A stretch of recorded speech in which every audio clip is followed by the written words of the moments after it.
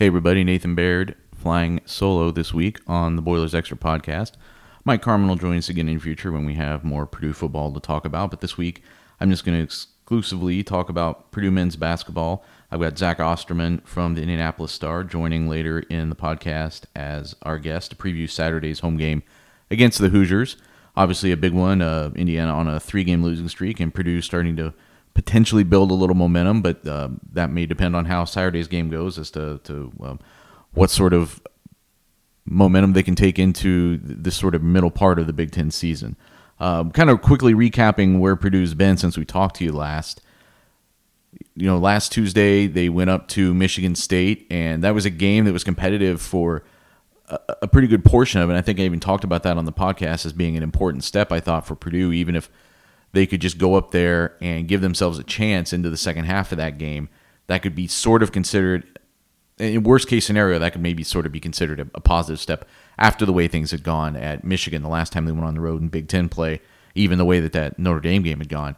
And it ends up being a 17-point deficit, and this was not in the balance in the final minutes.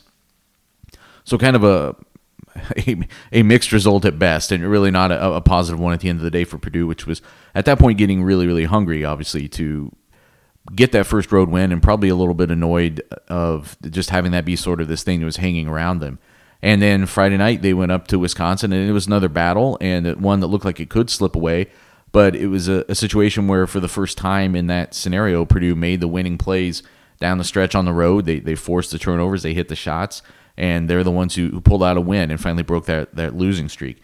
And then, last night coming home and getting a pretty lopsided win over Rutgers, which is, at Mackey Arena this year, Purdue has by and large taken care of business all along the way. I spoke about that specifically on my little over and back segment, the post-game videos that we do after the games, and from last night's game, and just saying that I had said earlier this year that this team remind me a little bit of that 2014-15 team where you had a lot of young guys coming in and a team that was still looking for leadership, looking for its elite players to take things up to another level. The one difference being that this team has now not had any of these slip-ups at home. They have not only won all these games at home, but with the exception of the Maryland game, they've all been pretty much not in doubt. And that was obviously, that's a team that's 6-1 in the Big Ten right now and stands up as a pretty good win for Purdue, regardless of whether or not it was at home.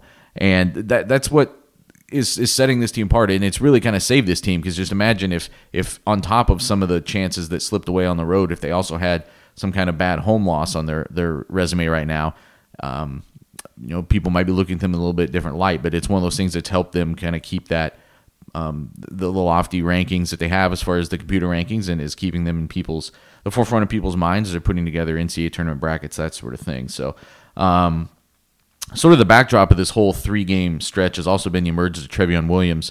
He had a nice showing against Notre Dame in interesting circumstances, just a game where Purdue was looking for any kind of answer, any kind of spark, and he stepped up and provided it, and that opened some eyes, and it didn't necessarily lead to a bigger role right away for him, but starting with the way he played against Michigan State when Evan Boudreaux was out with his groin injury and couldn't play the second half, and following that up with a nice performance, I thought, at Wisconsin, and then just dominant at times against Rutgers and finished with 16 points, 13 boards. So he's averaging 12.6 and 12 over the last 3 games, has 2 double-doubles in that stretch. And all of a sudden, the team where you looked at Purdue going into the season and thought that they were going to have to come up with some way to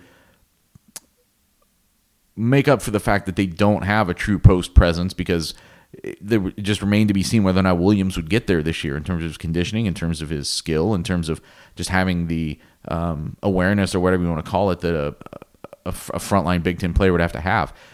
He's obviously answered those. I mean, he's played the minutes, he's executing and producing when he's in there, and on top of all that, he's looked very aware out there in the way he plays defensively, the way he's been able to pass the ball. Still some growing pains. He's a freshman, and he's even maybe a little bit behind some of the other freshmen on his team just because he wasn't getting those high leverage minutes early in the season. But there's something here, and it's something that looks like it's making Purdue better, not just right now, but potentially for the rest of this season, that it just adds another element that teams have to prepare for that they didn't have to prepare for before. Michigan State had players who were basically saying that after that game. He had not been someone that they were I don't know if you want to say they weren't aware of him, but they weren't really concerned about him. He was sort of an afterthought on the scouting report, and that's not going to be the case moving forward. So we'll see how he deals with that and the extra attention he gets. And now Purdue comes up on another stretch where home games are pivotal. We've been talking so much about the road games, but Saturday they're home against IU. Then they go at Ohio State, which is a team that has been ranked in the top 15 at some point this season, and is now kind of like IU has just had some stumbles recently, and is sort of out probably to prove that it deserves the attention it was getting early on, and then back home for a Sunday game against Michigan State.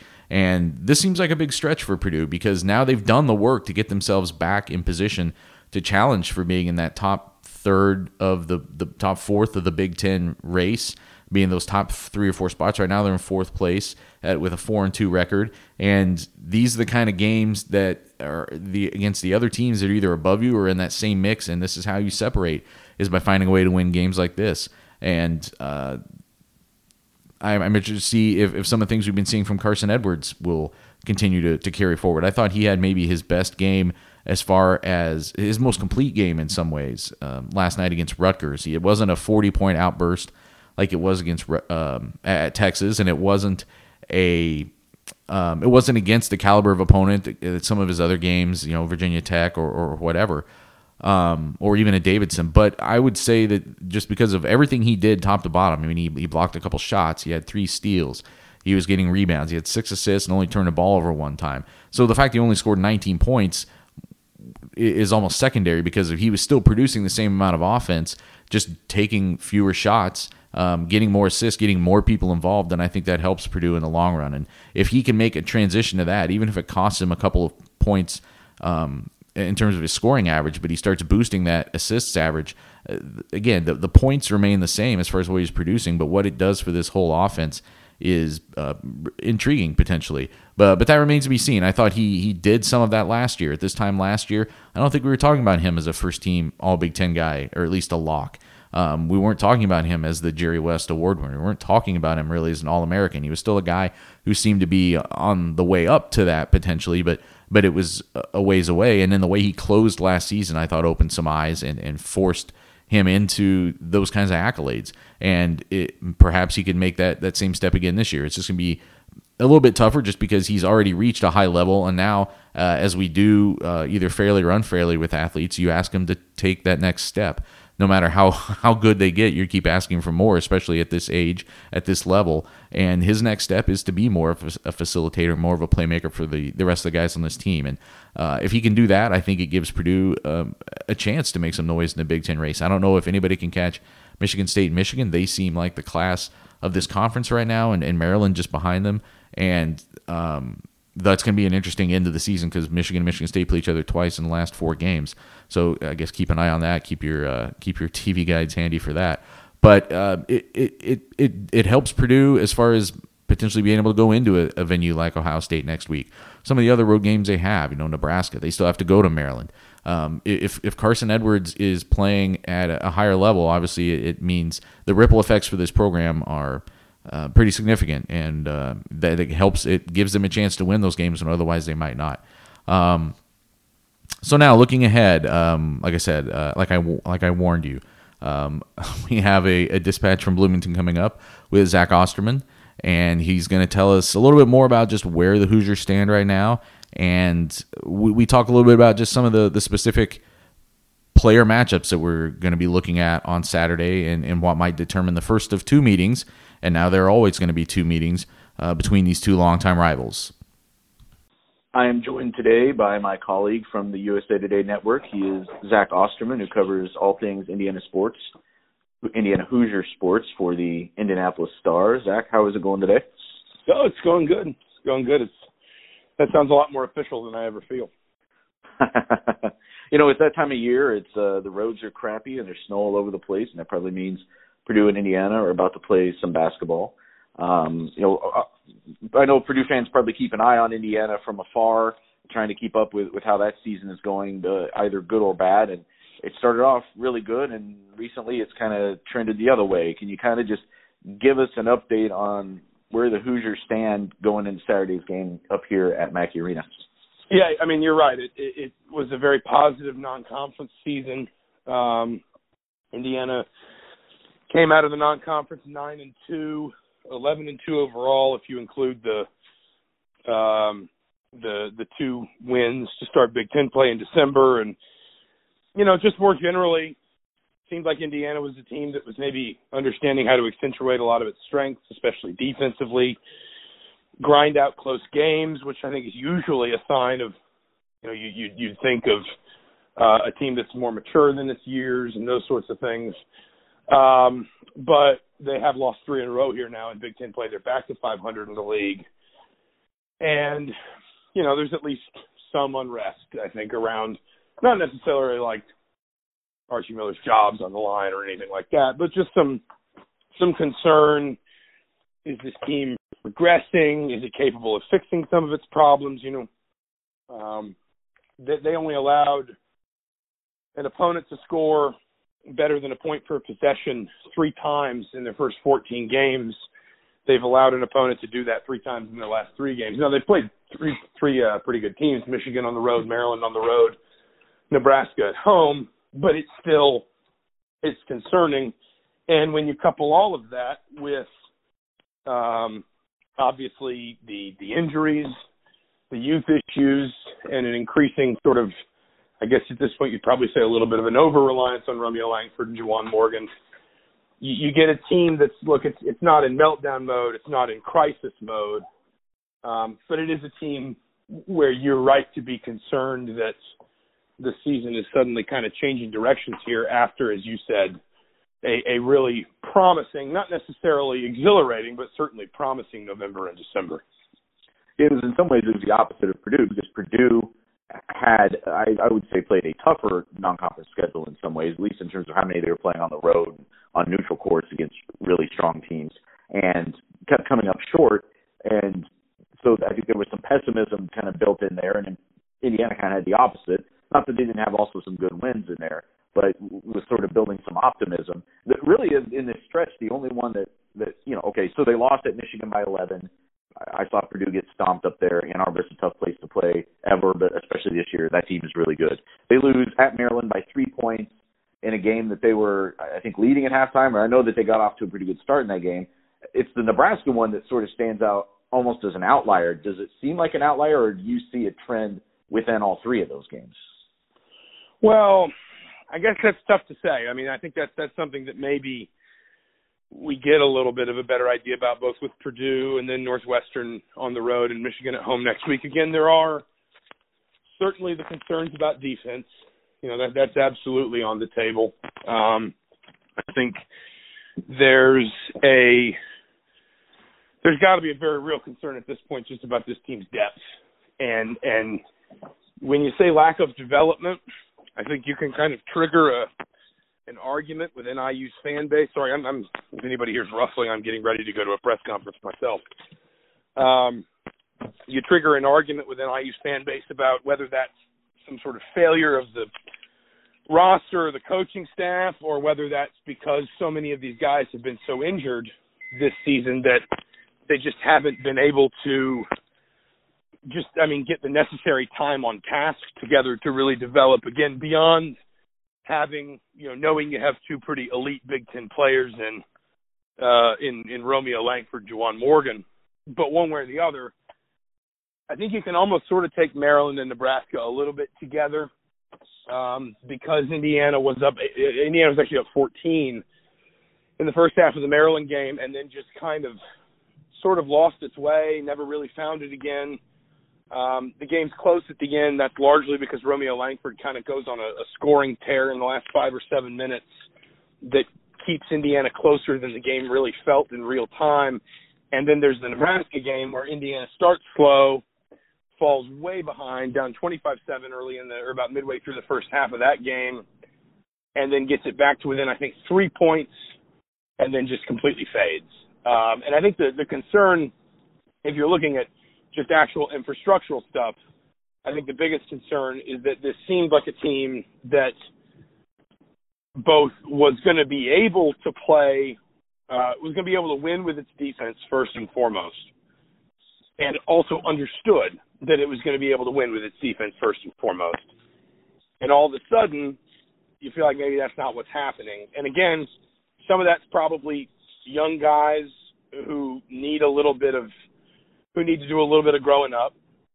Some of it also really is the injuries, and just Indiana feeling this was supposed to be an Indiana team that was very long and athletic and had a lot of interchangeable parts at kind of like a 2, 3, 4 spot, so you could go big and guard that way, you could go small and guard that way. They've lost a lot of that. You know, Jerome Hunter's out for the year. Race Thompson's been out with a concussion for a long time now, and there's no real sign of his return. Zach McRoberts is playing with a back problem that I think it's more or less acknowledged he's just going to try and fight through the rest of the year. Rob Finnessy's missed time with a concussion. Devontae Green's missed time with a thigh problem. Al Durham keeps coming in and out of games because he's just so banged up that he takes a shot and then he has to go out, and then he comes back the next game, but he maybe isn't 100%. When you just sort of add it all up, you've just got a team that is really struggling all of a sudden to kind of overcome a lot of its weaknesses, and I think that is maybe therefore becoming a little bit too over-reliant on those two really good players at the top of the roster. Gotcha.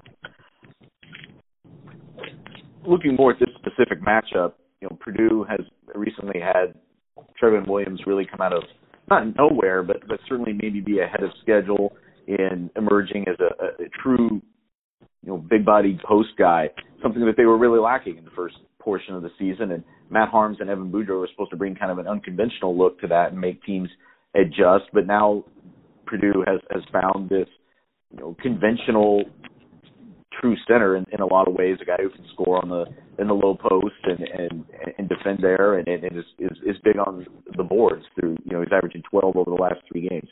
What can Indiana do right now to sort of counter a presence like that? How do you think that potentially changes this matchup?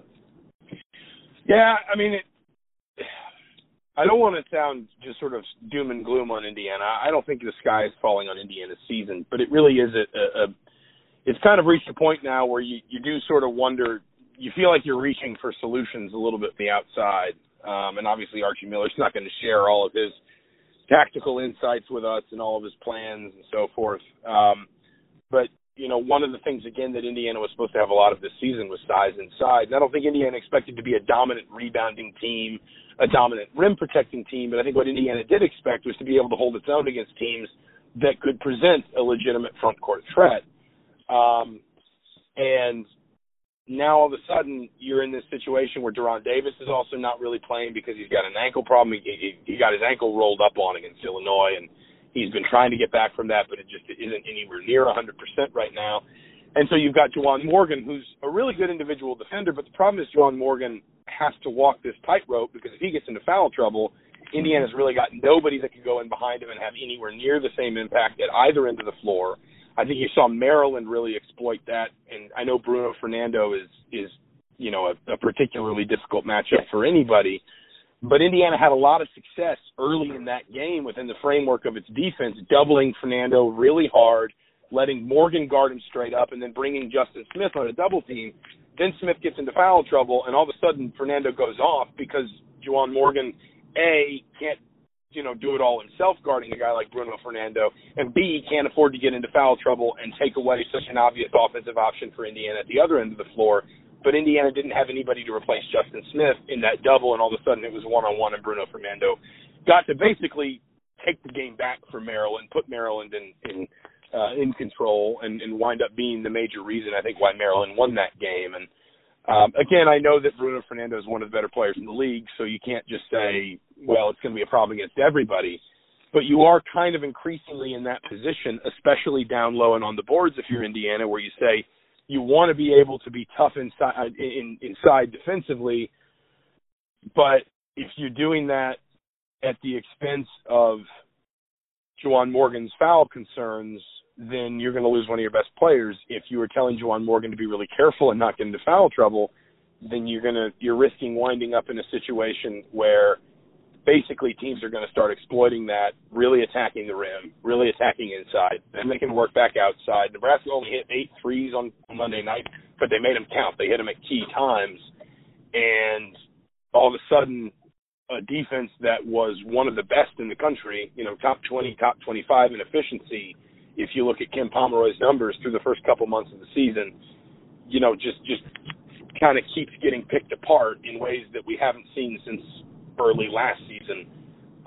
And increasingly, and I hate to keep going back to the injuries, I don't think it's an excuse, but it is a reality for Indiana. Increasingly, Indiana's in a position where Archie Miller is very limited in terms of options to change it up because he just doesn't have the bodies on the bench. So obviously Nebraska seemed like they had some success throwing a zone at Indiana on the other night in that win. And as people who listen to this podcast and are Purdue fans probably know, Matt Painter would rather walk to Bloomington and back, I think, than ever play a minute of zone defense. I'm wondering just does that something that potentially plays into Indiana's favor here, that's not an option Purdue can throw at them from defensively to even change things up or to exploit them so well as Nebraska did. I do think that teams would probably be a little bit better zoning Indiana offensively because for as much as I just talked about the concerns defensively, the reality is at the offensive end of the floor, you have one of the elite forwards in the league in Juwan Morgan, a player who, I forget exactly what his average is right now, but a player who over the last year and a half, has been one of the most consistent offensive players around the rim and down low on the block in the conference. And then you've got Romeo Langford, who really, this is a fine margins debate, but he really might be the best around the rim finisher in the country, or at least one of them. And if you're going to guard those two guys straight up, okay, you can double a little bit in the post and you can try to hedge on ball screens and things like that, and you'll have some success. But you're talking about, a guy who's an All Big Ten performer in Juwan Morgan and a guy who's a lottery pick, I think it's probably fair to assume a future lottery pick in Romeo Langford. You're not going to be able to guard those guys straight up man-to-man all game and just stop them, completely shut them down. Now, you can make them inefficient, and I think increasingly what you can also, quite frankly, do is almost just kind of let those two have their points, recognizing, look, the other night against Nebraska, they score 35 points between them, and Indiana scores 16 points across the rest of its roster. So increasingly you can also just sort of say, listen, make them as inefficient as possible, recognize that they're going to get some points, they're going to draw some fouls, they're going to make some baskets, but as long as we don't let them combine for 60, we can probably limit these other guys and give ourselves a good chance.